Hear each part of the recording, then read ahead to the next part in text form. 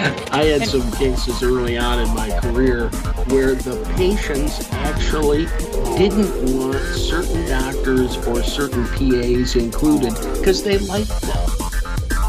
Well, Arizona is an extraordinary state. Yes. And if you live out in something that sticks somewhere, you're going to die. Hello and welcome, Rick Bucata. It is time for the June issue of Risk Management Monthly, and with us, as usual, Ann Arbor, Michigan, is Greg Henry. Yes. And our recurring guest, Rachel Linder, who's in Phoenix. I trust you both are well. Yep. As much as I can be at this point in time. But let me tell you, we're sitting here looking at the numbers from California. It's unbelievable. You know, here in Michigan this morning, it's about 67 degrees. And you're what, like 117 or something out there? Yeah, don't look at our numbers. Look at Rachel's numbers. Rachel's got the 117. I should declare that we have no conflicts of interest because we know nothing. So let's get started. The first item is in the news. Can a healthcare worker refuse the COVID-19 vaccine? You know, we brought that up last month when it was kind of an issue with the Methodist hospital system. 26,000 employees, and as anticipated, people were suing that all kinds of bad things were going to happen. So this month it got settled. The federal judge dismissed the case. They didn't even have they didn't really even to get started. It said, sorry, it's over before it starts. And so this judge is actually a little annoyed at this whole thing. He said that the decision to mandate inoculations for its employees was consistent with public policy, and he rejected the argument that vaccines were experimental and dangerous. Any thoughts? This isn't the only case of this, though, Rick. There are several others going on in the country, and they really boil down to 4 points. One of them is, what do you do in that hospital? Who are you in contact with? Do you give out direct care? We've got the rights of the individual versus the rights of the patients. Those people are being taken care of.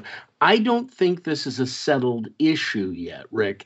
And particularly as we see people going back to work, I think there's going to be a lot more discussion about what this is going to mean as a package. What are you allowed to do? What are employers allowed to say? Because it is not a simple case. Rachel, any thoughts? Yeah, this is certainly not the first time this issue has come up, whether or not you can mandate vaccines. It's come up through schools and it's come up through employers before, not in the context of COVID, obviously, but things like flu vaccines. It's been litigated.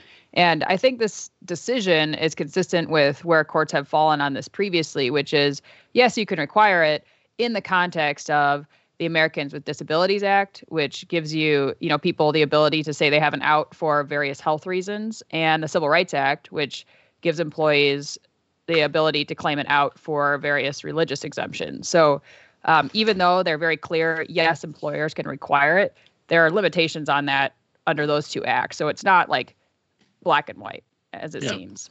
Yep. This fellow said that the hospital's employees are not participating in a human trial, because that's one of the assertions.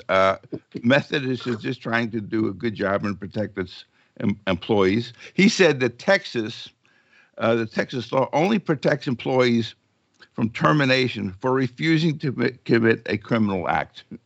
I think it's kind of pretty clear. He called reprehensible the contention that this was akin to medical experimentation during the Holocaust. I think it's a little stretch. That's a stretch. And the bottom line is, where does experimentation begin? And we pretty much have some decent data. How many drugs do we give out where we have this much information over a period of about 6 months? I mean, this is actually pretty good when you've actually given out 200 million doses of something. That's statistically pretty sound data that there's not something horrible happening around the country. Well, as far as I know, all of these companies are now applying to have these emergency waivers taken off and making them the standard approved drugs. I don't know personally what is involved in drugs being studied and getting off some kind of emergency list, but you're right. This has got to be one of the largest studies of a drug ever in the world. Yes. And if you're looking for like things that happen after a drug is approved, like in this post-marketing surveillance thing, okay, they found some of these clots in the brain that were not necessarily good. But last I heard, there were like 18 or 20. And now I'm sure there's more. But the denominator is 100, 200, 500 million when you look around the world. So this thing just didn't work. There are, there's another side to this. There was an article which is cited there called "University Vaccine Mandates Violate Medical Ethics." We're being unethical if you're mandating that. They say that cost benefit in terms of like young people, they don't need it, and they're just as much subjected to problems, and there's been some myocarditis reported it in young people who have gotten the vaccine. That's true. And but the judge says these people are not part of a human trial. This is ridiculous. Yep. So Methodist was upheld, and I think it's kind of like similar to the flu shot. And Rachel was exactly right. You have a couple other rules and regulations that have apply here, and you maybe get offered some kind of religious exemption or something like that. But 178 people were suspended as a result of this. Not too many, really, considering 26,000 as a denominator. Well, as was pointed out in one of the Michigan cases going on here, that whose ox gets gored, who are we supposed to protect? Is the hospital then liable if one of its employees gives COVID to somebody else and they have a bad outcome? I don't think this is a simple yes or no answer. And they did point out that there are half the people in the hospital who probably don't come in contact with patients in any, the guy who fixes the plumbing may not be the same level as the nurse, that sort of thing. But we haven't decided those cases yet here in Michigan. Any final thoughts? I think when you work in the hospital, you're going to have to get your jab, as they say in England. Yeah. Yeah. I'm going to move on to our next study that came out actually at the end of last year, looking at malpractice claims involving APPs or NPPs, whatever terminology you want to use. This was in the Journal of Healthcare Risk Management. It was kind of the first study trying to look at claims that only involved either PAs or APRNs, which they defined as NPs, nurse anesthetists, and nurse midwives. Basically, they looked at about 55,000 claims from a national database that they think holds about 30% of all claims nationwide. And so they looked at these 55,000 claims, and they identified 26 cases in which PAs were named as the sole defendants, and just 63 cases in which the APRNs were named as sole defendants. So out of those 55,000, not too many. And they tried to break them down and look at, what are these NPPs getting sued for in cases where physicians aren't involved versus those in which they are. They weren't able to find a ton of distinction, actually. I thought the most interesting part of this is how few cases there were in which the NPPs were named as sole defendants. I thought that was kind of the most interesting takeaway. Well, when you think about all the cases I've been involved in over the years, you usually see from the plaintiff's standpoint, they'd like to start out by naming as many people as possible, so they're not accused of legal malpractice, leaving someone out who then the statute of limitations runs on and can't be included. So they're going to err, I think, on the side of more people, not less people. And when you think about it, why wouldn't you do that as the plaintiff? Bring as many people in as possible, because you can always kick people out. It's adding them later, which is the problem. I agree, Rachel. This number is like really tiny. I would, out of all of these claims, 37,000 involve physicians. So it's like that helps put it in perspective as well. I think everybody says, well, as PAs and NPs get more and more involved in care, and as they become autonomous, at least on the nursing side, there was some review that basically said there will be physician supervisors their risk will go away because the nurses are now autonomous, while their autonomous nurses' risk will go up. That may be, but they have a long way to go to catch up to the doctors. Yes, yes. Well, the other thing is, look for the pot of gold. Where's the most money? Where are we most likely to score as the plaintiff here? And it's with the docs, and it's with the doc organizations and the hospital itself. But to pick out a PA or an NP, probably it doesn't make a lot of financial sense either. Well, they're probably insured by the hospital or their employer, so right. The same deep pot is connected to them as it's connected to the physicians, and depending on the screw up, there was a little thing there about who wins, and 32% of the PA NP claims paid money, which is versus 8% of the physicians, which is a substantial difference. But given the numbers are so small, if we got a statistician in here, they might say, this is all just kind of like background noise. And Rick, you made the point that people are predicting that these numbers will come, the numbers of lawsuits against physicians versus NPPs will kind of merge and start to even out a little bit. But I think that we have to be careful in assuming that, because we have to be careful in assuming that having independence in a state is going to protect physicians from liability. And the reason for that is that even in most states where NPPs have the ability to practice independently, still under hospital bylaws or for billing purposes, they're technically being supervised by a physician, mostly so that they can, the hospital or whatever group can charge the physician rate. But in those cases, even if they're behaving independently, if they're getting billed, that physician is going to be on the hook in just the same way. And so I think unless we're actually seeing independent practice more so than we are now, the liability risks for physicians are going to go up, not down. Yes, I agree. I saw, one of the things where they tried to tease out what was the cause of the majority of the claims, they weren't able to do that particularly well, but they found out that airway procedures performed by the nurse practitioners tended to be a recurring problem, and they suggested that maybe people look at airways procedures being done by nurse practitioners independently, because you can get into trouble real quick if you're not really familiar with how to do that stuff. But understand, that's a self-selected group.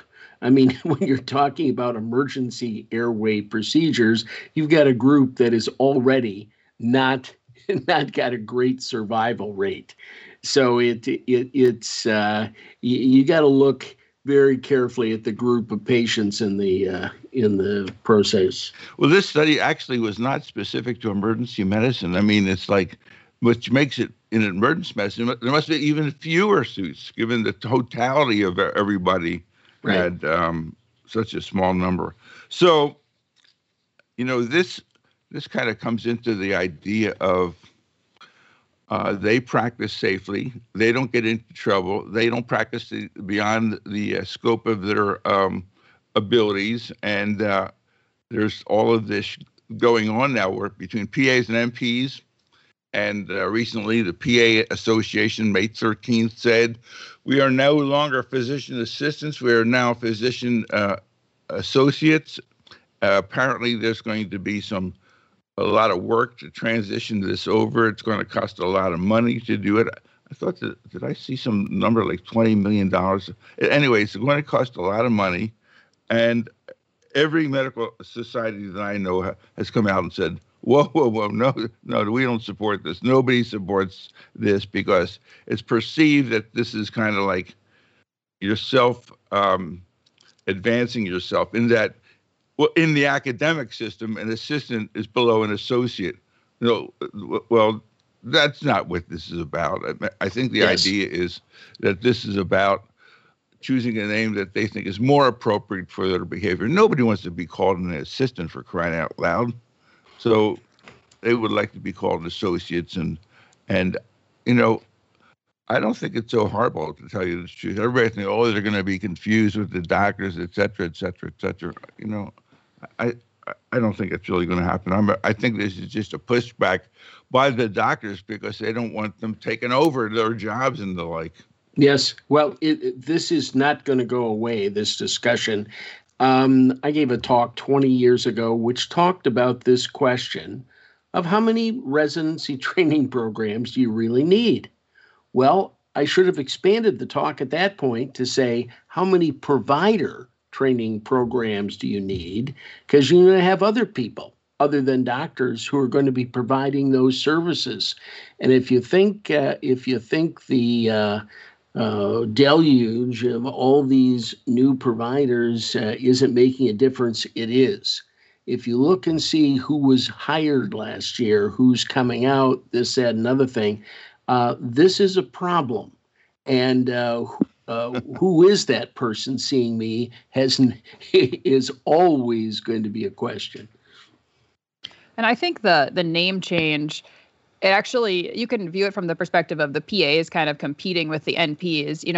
Each of these groups, physicians, PAs, NPs, they're kind of their own separate lobby. And so the NPs have been super effective, and they've gotten, they've more rapidly expanded their freedom to practice independently. They have a much stronger, more powerful, more vocal lobby. And PAs are kind of falling behind a little bit in that. And I think they're seeing themselves, that name assistant is keeping people from seeing them as having the ability to behave independently. So I see that name change less as a play against or encroaching on physicians and more competing with the NPs for that, whatever share of the market space there is that NPPs are vying for right now, which is debatable for sure. Yeah, I agree 100%. This is about trying to have parity with the NPs when, unfortunately, they really have a difficult time because for the NPs to become autonomous, they just go through the nursing board who are generally supportive of them. The case is made to the legislature that they're going to work out in the hinterlands where nobody else is going to work or something to that effect, and that their training is such that they're capable of doing that. And the poor PAs, they bump up against the medical board, who's not going to advance anything to the legislature about independent practice because the medical board is not interested. And so many PAs have said, hey, listen, we'd like our own PA board. Thank you very much. Yeah, thank you. Right. All right, next. ED and urgent care malpractice claims, 2001, 2015. This is a 15-year study, appeared in West Journal Med. Kelly Wong wrote this, and it looked at a total of all the various, that 15-year period of time, of the cases, and pointed out that 66% of cases filed were dropped. So 2/3 of them disappeared in some way, and 23% settled for an average of $297,000. Now, going back over my career in this, I think that these numbers have only kept pace with inflation. When I look back at what 20 and 30 years ago we were settling cases for, this is not an outrageous jump one direction or the other. This is, I think, pretty standard. And if you look at all the various cases that have happened, I think it's been very steady. I don't know what it is like in California or Arizona, but the filings in malpractice in the state of Michigan have gone down with COVID. Whether it's just too much trouble, nobody wants to spend the time doing it, whatever it is, we are running less trials and settling more cases now than we ever have before. There are less trials in Michigan. Although the numbers of cases have been dropping for a long time. Long time. So there's this fear of malpractice is often kind of not necessarily supported by the numbers. Look at the data on what happens if you go to trial. If you're part of the 8% that ultimately goes to trial, it's like, oh, it was unbelievable. Did you see that, Greg? Yes. Well, you got to remember, most people actually are not mad at physicians. Physicians actually do okay in trial. And I think that that's true from California to New York. I mean, it's not like it's one area of the country or the other. Doctors in trial actually do all right. 93% got off in trial? Yes, 93%. Yeah, I was bang my shoe in the desk and say, I want a trial. Right. Exactly. But that's after all of these other settled cases go out. If those settled cases all were taken to trial, that number would be a lot higher. Yes, but they're not. And settled cases are settled for a reason. And that's because total effort, total amount of time, can you bring everything together? The decision to settle is often an intelligent one. I had to talk with docs about this over many years, and they always got up on their high horse about, well, I'm not going to settle, I'm not going to do this or that. Yeah, when it's actually explained to them about how much time, how much this, how much that is going to be involved, a lot of doctors become much more reasonable about settling cases. Thoughts, Rachel? Yeah, so I was just looking at one of the tables on this study that shows kind of the top 5 factors related or causing these lawsuits. And the top factor is the error in diagnosis. I don't think that's new. That's probably been echoed in dozens of other studies. Yeah. But it ties back into the last discussion we were having, which is kind of growing independent practice for NPPs. In a lot of states, as they were expanding independent practice, they would have it for treating,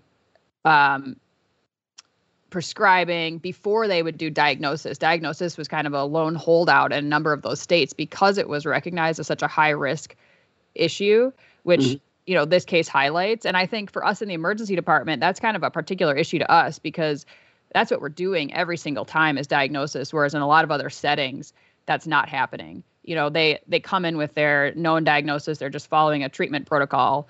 I think for us, that's why this is a particularly sticky issue. And this large study, again, highlights it, that this is the most dangerous area we're involved in. Yeah, we've done a bunch of these over the years, and it's always the same thing. It's diagnosis. We're in the diagnosis business. Every new person that we see, it's like, what's wrong kind of thing. And sometimes it's obvious, but sometimes it's not. I thought the 38 people who won their jury trial, they got $816,000. So, and I've never seen before numbers of what it's estimated to cost to bring these cases along. The average defense expense was $55,000. Does that sound like a number, Greg, that you would think? These are the cases that got I guess that's the average, but most of these cases got settled. Well, when I was president of the insurance company, these would be very reasonable and respectable kinds of numbers. Everything costs. What doctors don't realize is there is a cost to everything. Sending it out, having it evaluated, do this, do that. Nothing's free. And that they have to understand we put money into the defense of these cases. And I think this number, as relating to what inflation has been, are pretty standard numbers at this point in time. There will always be those one or two weird, unusual verdicts, the $40 million kind of thing, which the public hears about, but is relatively rare. I think that kind of stuff doesn't happen very much, and that the numbers we come up with in defense costs are pretty much what we would expect them to be. There hasn't been any runaway in the change in the cost of defense in the last 20 years. I promise you that. Well, it's interesting that it's $55,000 if you settle. It's it's double that, like $110,000 if you go to a jury trial, and if you win, $110,000, and if you lose, it's $150,000. It shows like there's a lot more money and work trying in the cases that they lose. They must be throwing more experts at this thing, but the fact is it's a losing case kind of thing. Yeah, you can throw as many experts as you want. One of the things I find a little discouraging is that as soon as a doctor hears that some lawyer wants to pay him or her to review a case, you ever see what these guys charge? It's like, when did you get worth that much money? Yes, it's like, exactly. You make a tenth of that is your hourly salary. Now you're an expert. Yes. You weren't an expert yesterday, but now you're an expert. Yeah.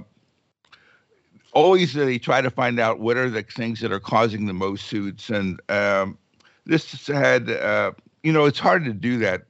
Like 9% were MIs, 4% aortic aneurysms. Oh no, I had it wrong. Cardiorespiratory arrest. Yes. 9%. MIs 4%.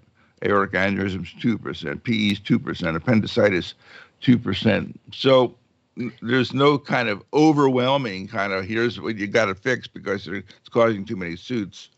Yeah, and don't ever believe that because we've got a diagnosis written down, that's why the lawsuit took place. I mean, there are lots of reasons people get sued. There are plenty of families who don't sue when there's things that happen, and to just look at a simple diagnosis and decide that's why the lawsuit took place isn't right. That's not how it works. Well, I think it's some value because aortic aneurysms are not fractured femurs. I mean, that's generally the area here. Right. And something went wrong. Any further thoughts, comments? I thought this was a terrific paper. It is in the Western Journal of Medicine, which is a terrific journal. It's been kind of like it's all an electronic journal now. And they've had some really wonderful papers. I mean, I've not seen a study like this anywhere else. Yep. So I would recommend that if you're at all interested in this topic, that you get a hold of this paper.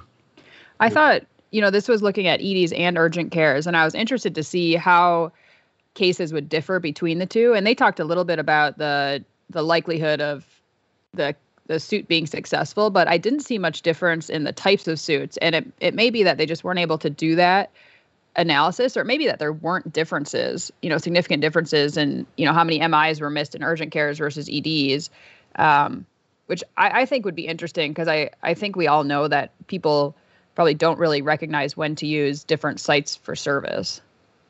That's true. And I think we have some cases kind of that it's going to reflect that. I think the next one. Right. The urgent care centers were 1% of these suits, and the physicians were like 5%. So, yeah, they looked at all specialties, and emergency department was the most common specialty to be sued. And of the ED and urgent cares, the urgent cares made up 15% of that group. Yeah. Oh no, I thought the operating room was number one. It's close. And then they said inpatient. Well, the specialties that you're talking. Yeah. So maybe I said setting, but specialty. Where in the hospital, Yeah. It took place. Right. Yeah. Okay, moving along. It's me. Oh yeah, excuse me. Yeah. But by the way, let me ask you a question. If you were since both of you have homes in the state of Arizona, if you were in Arizona, and having your aortic dissection, what city would you want to be treated in? Oh, Phoenix, for sure. Yeah, exactly. You know, it's interesting as we look at all of these cases, it's not just the type of doc involved, but in a big state, a relatively populous state like Michigan, we probably have 6 hospitals that could take you to the operating room within a short period of time, you know, within a few hours of your dissecting aorta. Any place else, you got to be shipped. And we're a big state. If you want to be shipped out of the Upper Peninsula, you know, which is halfway into Canada, it's a big, difficult deal. There are diagnoses which you're more likely to die from. There's no question about it. And aortic problems are one of those. Well, Arizona is an extraordinarily rural state. Yes. And if you live out in the sticks somewhere, you're going to die. Yeah. Yeah, I think that summarizes it pretty distinctly there, Rick. All right. Rural hospitals may get paid to become standalone emergency departments. Yep. That's kind of interesting. I've been kind of watching the idea of this, what do they call these 1,340 hospitals, critical access hospitals. Mm-hmm. These are hospitals that have 25 beds or less, and which have these emergency departments, and they are, I think, are compensated at a higher level than otherwise, in an attempt to keep them viable, because obviously they're not going to be able to provide all the services there, and there's a lot of transfers in, but it's the only place that people can get any care out of there. Your choices are to have that rural hospital or to have no hospital. But maybe there's something in the middle, and that's the idea of shutting down the hospitals on the inpatient side and expanding making the hospitals into like a freestanding emergency department. And the feds are kind of interested in that. 3 senators, some Democrats and some Republicans, are pushing this. They're looking for extra funds for hospitals 50 beds or less, which are above the formal definition of a critical access hospital. This law is being proposed. It takes effect in 2023, which is kind of like a long ways off. But I guess the idea is if you change your hospital into a freestanding emergency department with maybe some outpatient, clinics for people who have more recurring diseases, that might be a good idea. So that's the idea. They would be designated as rural emergency departments. Rick, this question has been around since the day I started in emergency medicine. What should you do and what should you ship? I'm willing to bet in most hospitals in the state of Arizona, you need to ship people. Because if you don't do it enough, you shouldn't do it at all. Getting the people involved in to handle certain things is difficult. And I think that we're going to see more and more of this trend. There's no reason for those people to have a cafeteria of this or that. Another thing is stabilize them and move them. And you can't have a general surgeon who opens a chest twice a year and have any kind of reasonable numbers. It just doesn't work out. And he's retired anyway. And he's retired. Well, he'd like to. There's no question about it. But again, as you get more and more rural state, I can't believe we've gone this long and we haven't had this kind of discussion before. And here's the problem. In a lot of these smaller towns, the hospital may be a relatively large employer. Nobody wants it to close. But the bottom line is its ability to actually save people, to change the death number, is very small. And I think this is a reflection of the transition that healthcare has taken in general since before I was born, where most things were managed in the hospital. Don't tell us. Don't go there. We don't want to hear about that. No. But most things used to be managed in the hospital, and over the past decades, that has continued. The number of conditions that require hospitalization has continually dropped off, and so hospitals stopped being profitable for the most part when I was conceived. Just kidding. She's being rude to us now, Rick. Okay, go ahead.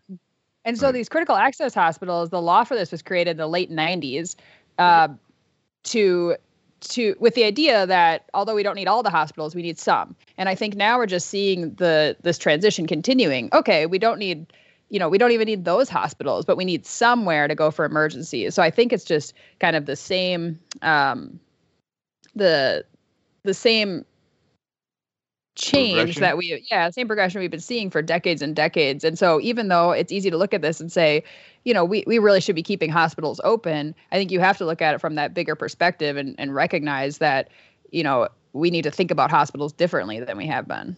Yes. Yeah. There's no question about that. And all of us as kids saw these great structures in the big cities. They're getting smaller and smaller, fewer and fewer. And the number of beds that are occupied has dropped like a stone. I remember when young men with hernia operations were in the hospital for 7 days. Right. Women had babies and stayed around for 4 days. Now you don't stay around for 4 hours and they're handing you the child and you're being pushed out the door. Here's the wheelchair, out the door. Out the door. Exactly. And I think this is gonna continue to gain speed, because if you can't find some benefit for that time, nothing good happens in a hospital. Think about that. Yeah.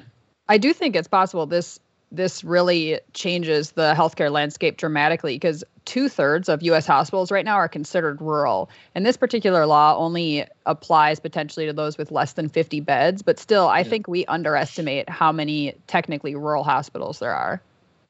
There are a large number. When ACEP had its reveal about a month ago that basically said there's going to be 9,000 more ER doctors than we need by 2030, which was like, oh my, I didn't know that. One of the things that they said is, it was their belief that every emergency department patient should be seen by a board-certified emergency doctor.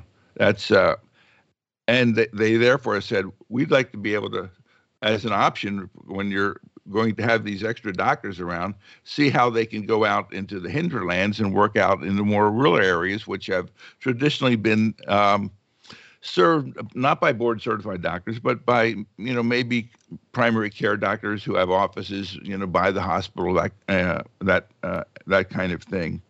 I think that's not really likely to happen, that emergency physicians will go out to a 50-bed.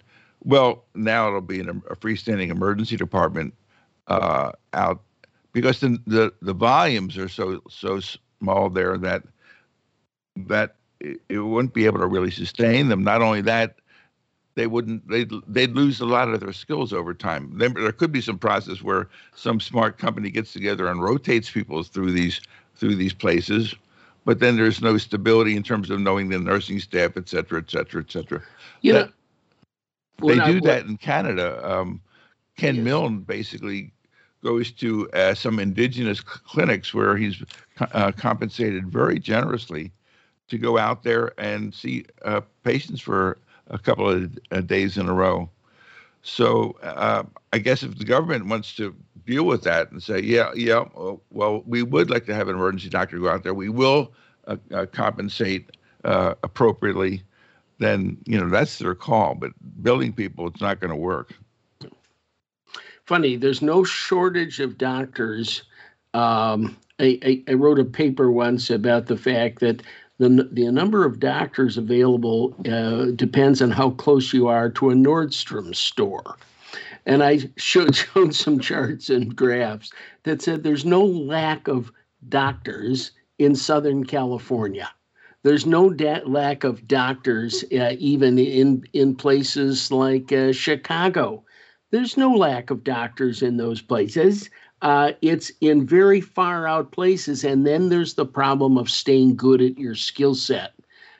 When I was in Europe a few years back, the Swedes were rotating a lot of and that's an incredibly rural country.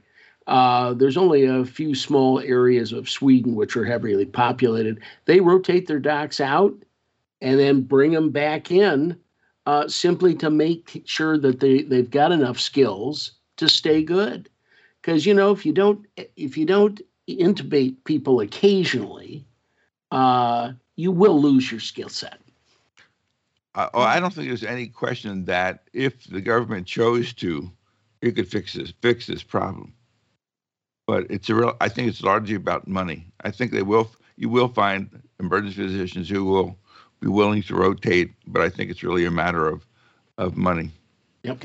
And right now, with this change, we're talking about hospitals overall could gain about $750,000 a year. That's not the physician, that's the entirety of the hospital. So with the change they're talking about, not sure that it's going to be enough to lure anybody out there who otherwise wouldn't be tempted. Well, and the other side of this is a certain number of these hospitals are going to have to close.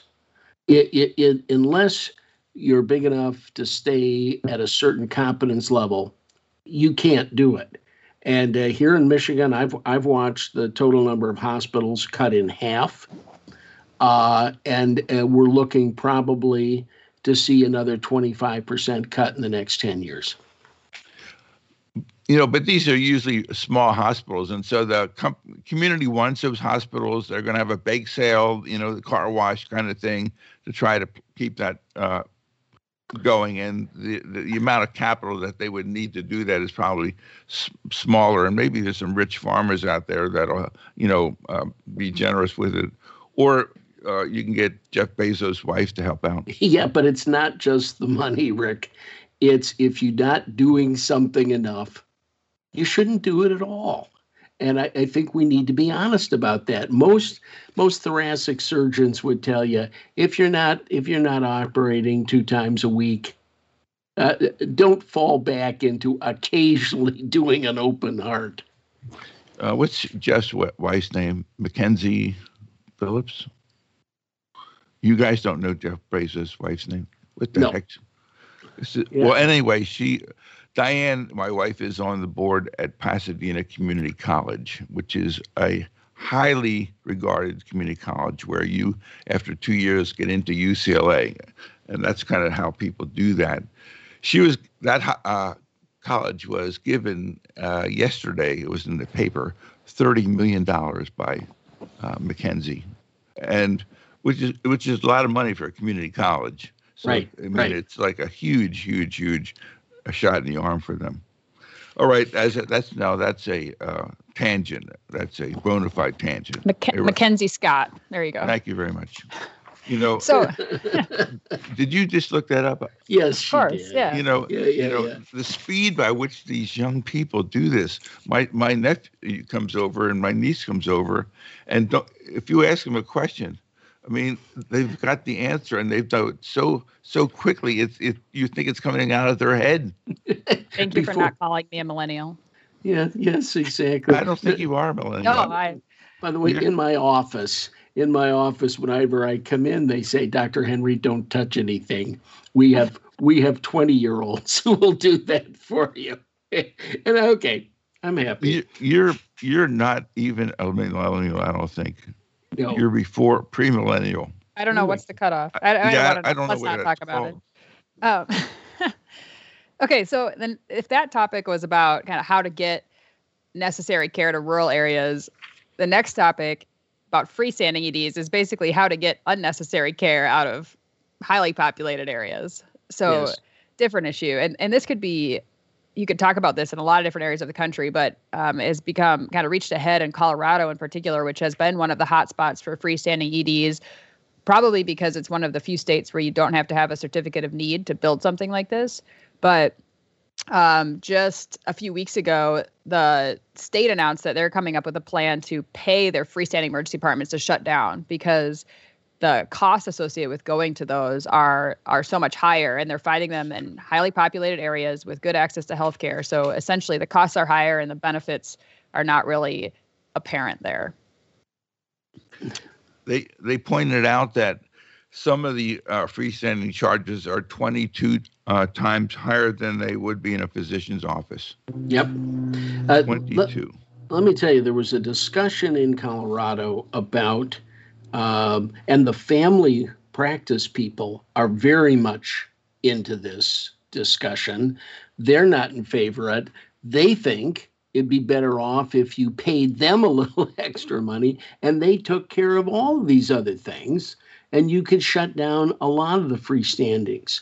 I don't think we have found yet what the balance is going to be. I mean, people want to be able to get care in a pretty effective manner, but we're going to see a lot of different methods and modalities of giving out care. I think the COVID has, pushed this a little bit. How often do you need to see your doctor? We have people going on TV here in Michigan talking now about, oh, we didn't mean that you shouldn't come in for real things, or that you shouldn't come in to be checked, and you shouldn't come in to have this, that, and another thing. There's going to be some changes the way healthcare is given out, which we have learned through the COVID process.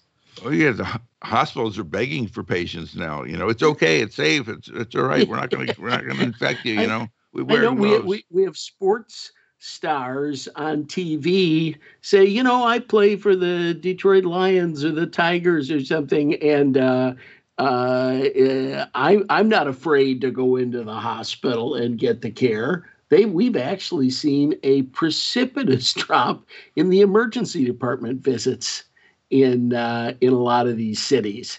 And you're a small margin business. You can't afford to have 15% or 20%, or you're going to have to lay people off. I wouldn't want to be a graduating resident this year.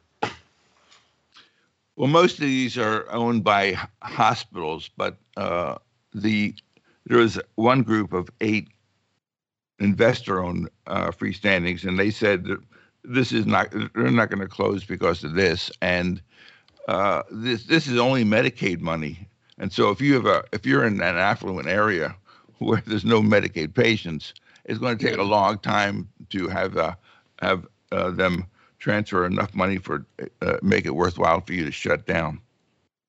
Right. And just, the racket behind this, essentially why this is a better model than an urgent care is because these places are able to charge a facility fee. So that's where these rates are getting exorbitantly high. And prior to this No Surprises Act, that's not yet in effect, but will be shortly, they were making a ton of money on surprise billing because, they didn't have, the physicians weren't in network. So maybe, they were able to kind of bill out of network rates for these patients without really having to go through the effort of building up their insurance network. So that's been targeted by this bill too. But I'm surprised these freestanding EDs took so long to take off, actually. And I think this battle, this is Colorado's approach to it, and it's voluntary. And as Rick said, at least one large owner of these groups says it's not going to affect our practice. And I think that, despite things like this will continue to grow.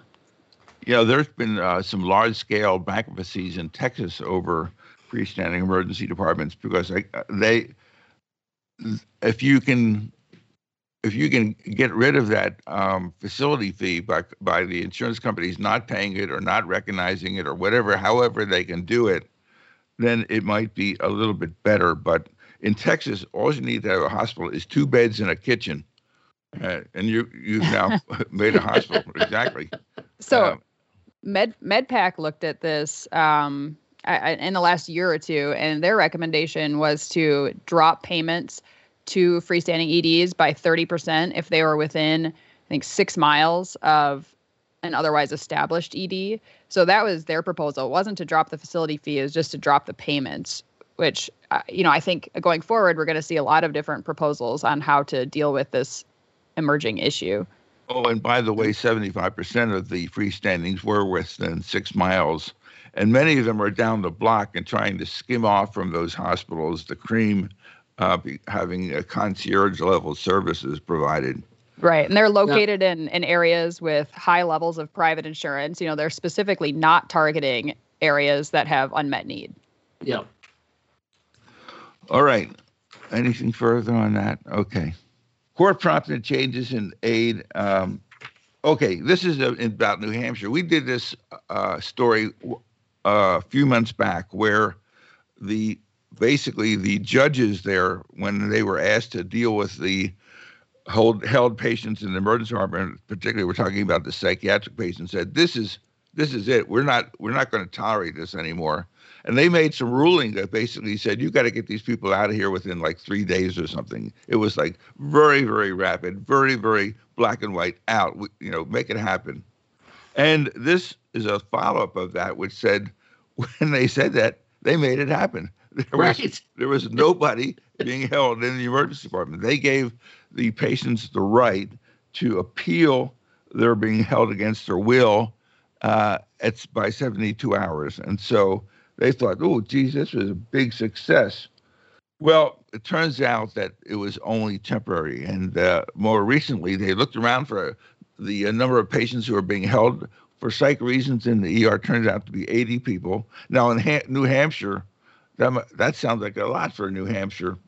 But I guess if you live in New Hampshire, you could understand that happening. No. I didn't mean to say that. But in any case, they have a lot of people that think that this, whatever the stimulus was, went away, and the judge basically, I guess, did not hold the feet of the people to the fire, because by May of this year, 2021, there were 80 holds statewide. The governor of New Hampshire basically said, we're going to work on this. We're going to get the Health and Human Services Department to implement short-term solutions like offering incentives to long-term care facilities to accept older patients. But it's hard to do that because, if you're a psych patient, you just can't get into a long-term care facility.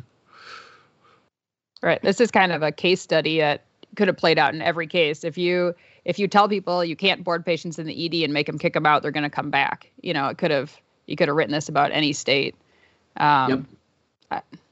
And I think this is just this reflection of the huger problem that, decades ago we made the decision folks with mental health shouldn't be institutionalized. So Medicaid doesn't pay for people with mental health to be in large long-term care facilities. And while there are a lot of people that probably were institutionalized that, appropriately were out back in the community, the pendulum swung too far and it hasn't swung back. Yeah. I think that absolutely. I think it was during the Reagan administration when they did that, and it was the idea of integrating the people at the mental health hospitals back into society. And but it really, I think a lot of these people are on the streets now here in Los Angeles. I think that the biggest problem was that we had genuinely good people who wanted genuinely good things to happen. They were just wrong about the science. Right. And some of these people cannot be just turned loose. They are then the victims of everybody else. The day that their welfare money comes out, they get robbed. This, that, and another thing happens. When they closed down some of the big Michigan hospitals, and we had big ones to take care of our people, they had active treatment communities where people were actually getting some care. All of a sudden, they then filled the streets, and I'm sure, Rick, Los Angeles must have a lot of folks wandering around with just they're good enough that they can't do something else with them, but they can't really take care of themselves. 55,000. Yeah, 55,000. Yeah, it's you. There is a group of people who the society is going to have to take care of, and I know it's unfortunate, but I don't think we get a choice in a lot of these cases. Right, and you mentioned the Reagan administration. Certainly, they kind of promoted the idea of deinstitutionalization. But even with the passage of Medicaid, it was written that Medicaid won't pay for any mental health services in a facility with more than 16 beds. So, that's pretty much every mental health hospital, and that was written into Medicaid from the beginning. So that's what you're up against is really a reimbursement issue for these people. And, no wonder there are no facilities because nobody's going to get paid to put people in them. I didn't know that. Let's do some cases, guys. All right. Here's the question, and we have a lawyer to answer this for us. Is a medical practice vicarious liability for an employee doctor? This is a relationship of parties question. Who works for who? Who's responsible for who? That sort of thing. According to the Supreme Court of the state of Georgia, there is vicarious liability. Essentially, the doctor can be involved. He's in and the organization that hires the doctor carries with its own level of liability. So the real question here is, where does it end? Where does it stop? This is in this particular case. It was a trial in which $43 million changed hands. That has to do with who is responsible for the behavior or what other physicians did. Difficult problem. Yeah, this is a 38-year-old woman who had one of these hypertensive crises after you deliver. This is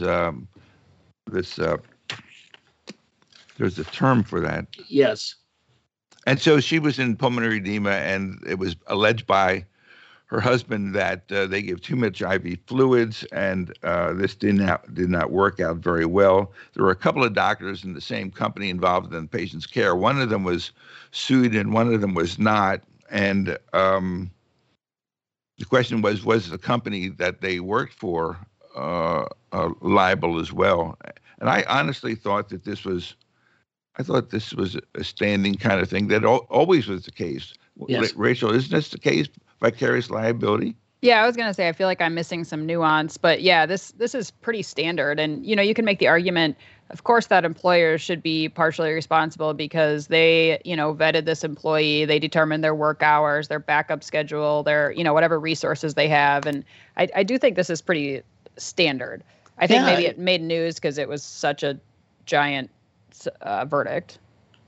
Well, it's a big verdict, but what I don't quite understand is why would this be any different than any other case like this? I mean that you have multiple docs who work for another entity, the big entity involved here. I'm not sure why this would be different than any other case. Right. Well, Rachel, is the idea here that the doctor made a mistake? You hired a doctor, you're liable as well.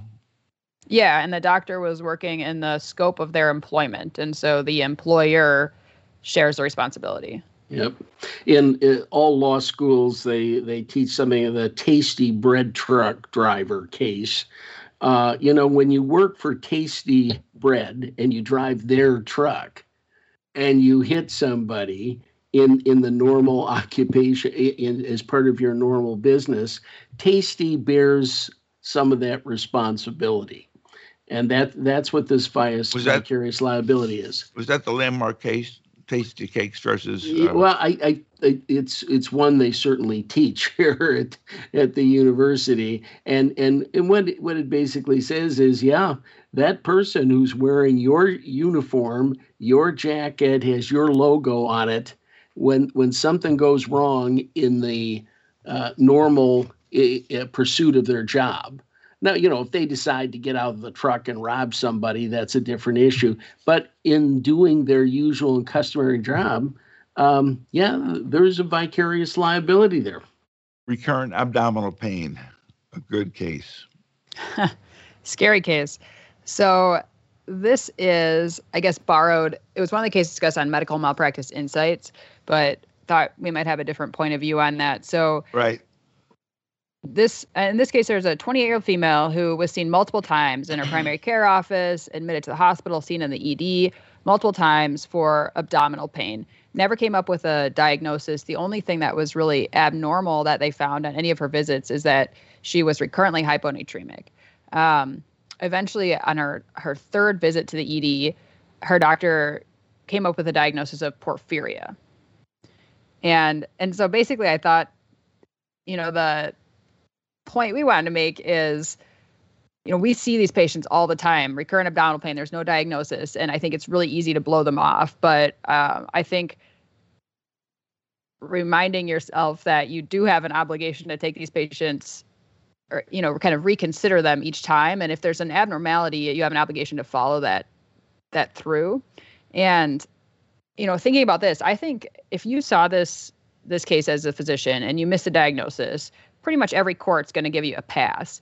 But if you see them for the third time and you miss a diagnosis, that court's less likely to give you a pass. There's kind of a higher expectation for you as a physician the more often you're encountering these patients. And I think this is a good example of that. Nobody's going to expect you to diagnose porphyria the first time, but the fifth time, maybe. Yeah. Rachel, tell me how many times you've made the diagnosis of primary porphyria.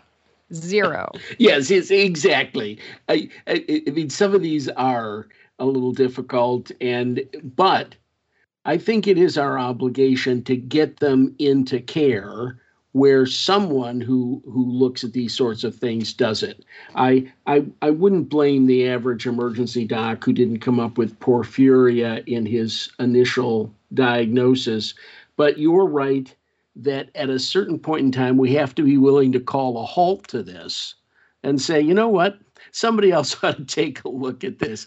And I think that little bit of honesty is what we want in every physician, right? That they're willing to sit back and say, I'm not getting there. Right. I'm not solving this problem. And honestly, it sounds like they kind of did that. I mean, she was admitted to the hospital several times. And yeah. I don't want the message to be, you as an emergency physician need to remember porphyria and diagnose it. But I think even if you don't know what's going on, just understanding that the more often this patient is encountering the healthcare system, the more likely the physicians are going to be, thought to be to blame to some extent. And I think your, documentation and thought process has to get better each time, not worse. Right. Right. Well, this woman probably was exposed to a number of doctors while she was in the hospital. She may be exposed to different emergency physicians over her multiple visits. She's had multiple CAT scans, every test you can think of, and basically it's low sodium. Interestingly enough, if you type in hyponatremia and abdominal pain into Dr. Google will give you the answer. So I think that this was a case where, right, you have to hit the books a little bit. And it doesn't have to be somebody else. It can be you. It's like, I got a patient. This is the fourth time they've been here. And let me go back because it's not in my frontal cortex what's going on here. But I can tell you that if you are going to take a board review course for the concert exam, they will be talking about porphyria because this is considered to be in the wheelhouse of things that you should know about. Yes, it's rare, but it's kind of like we just can't keep thinking about gastroenteritis every day. We have to kind of every once in a while. So the diagnosis here was made by Doc Martin. Did you see that episode? I didn't see that episode, but I'm going to look it up, Rick. Is that a show? You don't watch Doc? Yes, it's a PBS TV show about a doctor, a world famous bright doctor who was surgically inclined but couldn't stand the sight of blood. So they put him out into this tiny little community, and he knows so much more in terms of diagnosis than anybody else. He's popping up these diagnoses right and left, except he has absolutely no bedside manner whatsoever. In any case, there was one of his shows where they had somebody with recurrent abdominal pain, same kind of thing, and they said, "Let me check a urine." And while they were waiting, the urine got put on the windowsill, and it turned a dark color. And Dr. Martin said, "Porphyria." So it sounds like a predecessor to House. Just keep an eye on him; he'll help you out. God. Anything further? We'll move on. This is a 12-year-old boy who presented the, I think it was NP, with left groin pain and left hip pain, and with a prior history of a fall, which is, in this case, viewed as a red herring. because it had nothing to do with it, and if anything, it kind of distracted from the real diagnosis. A red herring was described 1807. William Cobbett told the story of using a strong-smelling smoked fish to divert and distract hounds from chasing the rabbit. Right. Red herring. Very Thank good. you. Thank you. If you've learned anything today, you've learned where red herring came from. And anyway, the nurse practitioner diagnosed a hip contusion, gave the ubiquitous Toradol shot. But every time I see that, it's kind of like no better than Motrin. It's kind of like a show. But anyway, they do it. Yeah. By the way, is anybody know of anybody still giving Toradol shots? Oh, come on, get out of here! Heck yeah! This is standard operating procedure. No matter what the heck's wrong with you, it's like it makes the people feel like you actually did something for them. I know. You didn't, but I know. Placebo it just benefit is real. Placebos are real. The what? What is the? What, I said the placebo benefit is real. Absolutely. Yeah. Absolutely. All right. So this kid came back to an ER and was re-examined. No fever, but the pulse it's a 12-year-old boy. Pulse was 150. It was like a hummingbird, a heartbeat. And they repeated it with 133. Sed rate was 18, which apparently here was elevated, because I thought 20 was the upper limit, but I guess it's Westergren versus some other kind of sed rate. He was discharged, and the following day returned obviously septic. His white count, I missed his platelets, 157,000, and white count was 6,100 with 95% segs. In any case, he was discharged the next day. He had a septic hip. This sepsis got worse and worse and worse, and he basically, I think he died. Yeah. Did he die? Well, I don't know what the outcome was in this case. This case was from, where was this case? Med-Mal Reviewer. And so it's a case, but we don't know the outcome of the case. Yeah. Do you think dollars are going to change hands here? Yeah, for sure. Absolutely. One of the people who taught me said, "Watch the kid walk, and if he can't put his leg down on that hip, infection is the first thing you think about." And I think that's pretty wise. I mean, you don't really have much of a story here of a kid with trauma to his hip. That's not what they're telling you. You've got a kid with pain in his hip. And if that's painful, you got to have some kind of answer for that. The other thing is the turnaround time, the when you're going to come back and re-examine sort of thing. That's not clearly discussed. We don't know that. No, there's never enough of the detail to really help you out. This kid actually did die after a 2-month hospitalization for his septic hip. Methicillin-sensitive Staph aureus was the bug, which I think is usually the bug. Yep. And, the only thing out of all of this is, all of this lab work is off a little bit kind of thing.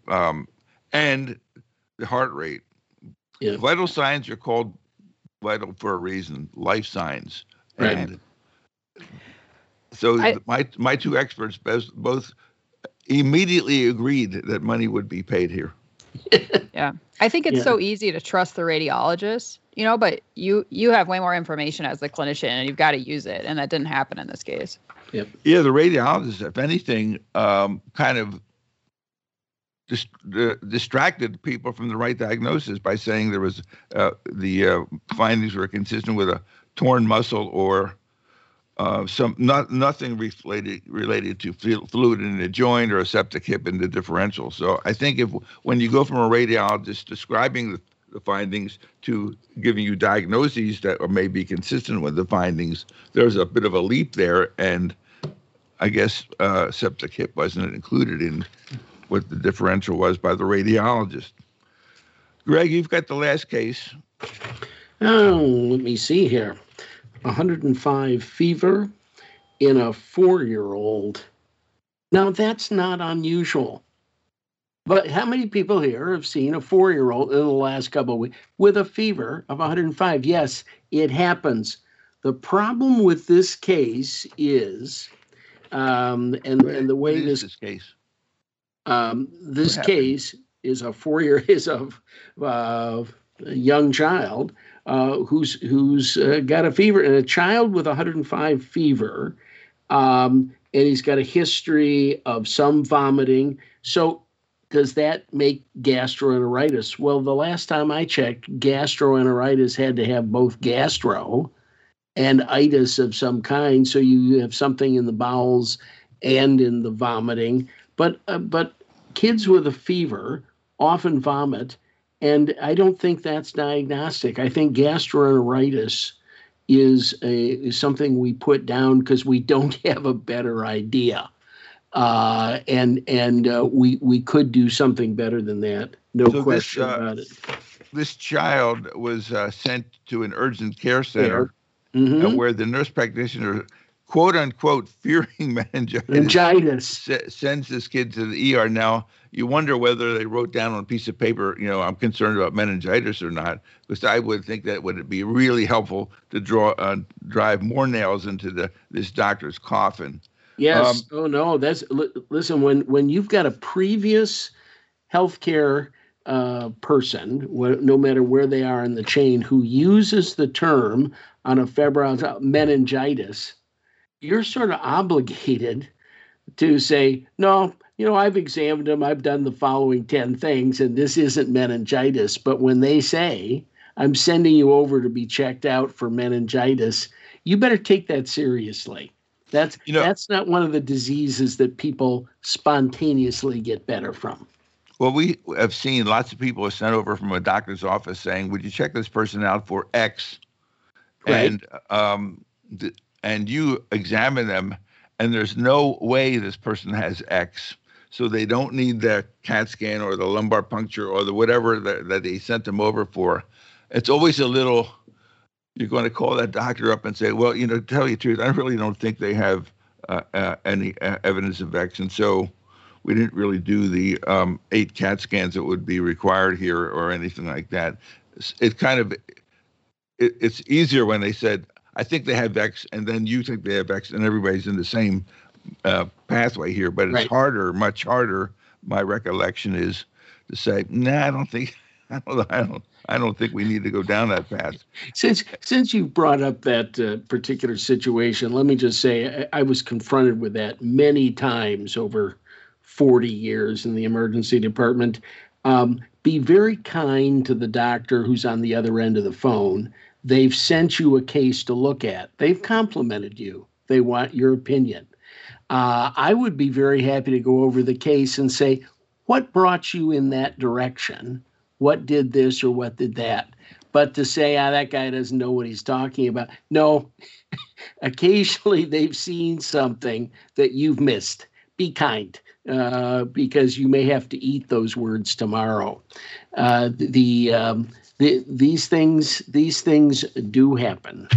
We have to kind of wrap up, but this little kitty basically had, as you might have guessed, meningitis, which resulted in DIC, which resulted in both arms and both legs being having to be amputated.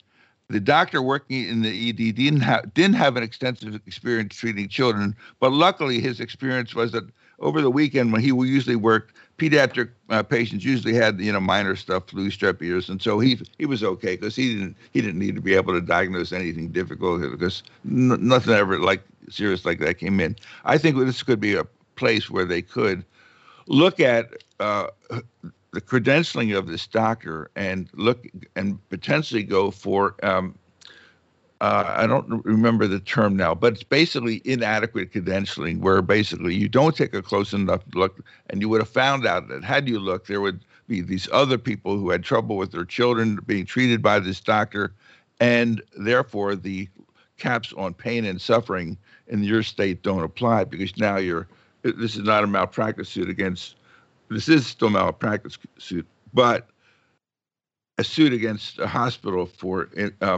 inappropriate credentialing is not a medical malpractice suit. Right. Different kind of suit. Right. And I think we don't see kids enough for pediatrics complaints to ever make it into like the top 10 lists for malpractice, but they're just such a dangerous area because if you work in an area, I mean, maybe you have a pediatric hospital down the road, so you don't see enough for whatever reason, but 1-month-olds are different than 1-year-olds who are different than 10-year-olds. And if you're not seeing high volume, it's easy to become one of these doctors who, isn't really great at recognizing sick and not sick. And I think, having humility in these cases, not choosing these patients to be the one to, hold down your length of stay numbers. I think like sitting on them, observing them, transferring them if you're unsure, I think we have got to, really think carefully about pediatric cases if you're one of those folks who just doesn't see the numbers to give you the comfort level. Yeah, I remember in the past when people would come in with a really high fever, vast majority of 105s are viral, vast majority. They would give Tylenol or Motrin and see if the fever came down. And if the fever came down, they felt that it wasn't anything serious. And if its fever stayed up, it was, which is been looked at and is totally untrue. The response to antipyretics does not in any way distinguish serious from non-serious. He gave a prescription for Tylenol and Phenergan. You would have said, let's give some treatment here. Let's observe this child for a period of time. That's really, really, really basics. If the child is still not working, acting so well, maybe I'll become more sensitive and aware that this is something bad that is happening. So, unfortunate situation. Well, you see what you know, Rick, and I think true. If you don't see enough kids, don't know enough kids, it can be difficult. I was always happy that about 30% of my practice was kids, and you got good after a while at being sensitive to things. First of all, mothers are often right. And if they say this kid mentally, there's something wrong, I take it seriously. I want to go over them again and take a look. I had 3 kids, and I'm surprised they survived. I am too, yeah. Yeah, because I was willing to say, they don't look that sick to me. But, you have said it. You said it in the past when you write a gastroenteritis that a small non-fatal lightning bolt ought to hit your pen when you write that word down. Exactly. Thinking, oh my God, I better be careful here. That's right. That's the one where we use the line, the child, what is it? He's the diagnosis is totally inadequate and the child is pathetic and in danger. And I think that those are probably good things to think about. The beauty about pediatric cases, though, is you can see kids back. You can keep them around. If they're not getting better, you and I all know that a response to Tylenol or this doesn't make a diagnosis. I've never seen that in the diagnostic handbook. And I think we need to be not just doing that, passing out a little medication, see if the temperature goes down. You need to re-examine people sometimes, and that needs to be done. Yeah. All right, so that's it. Thanks so much for joining me on this. We'll talk to you next month. Bye for now.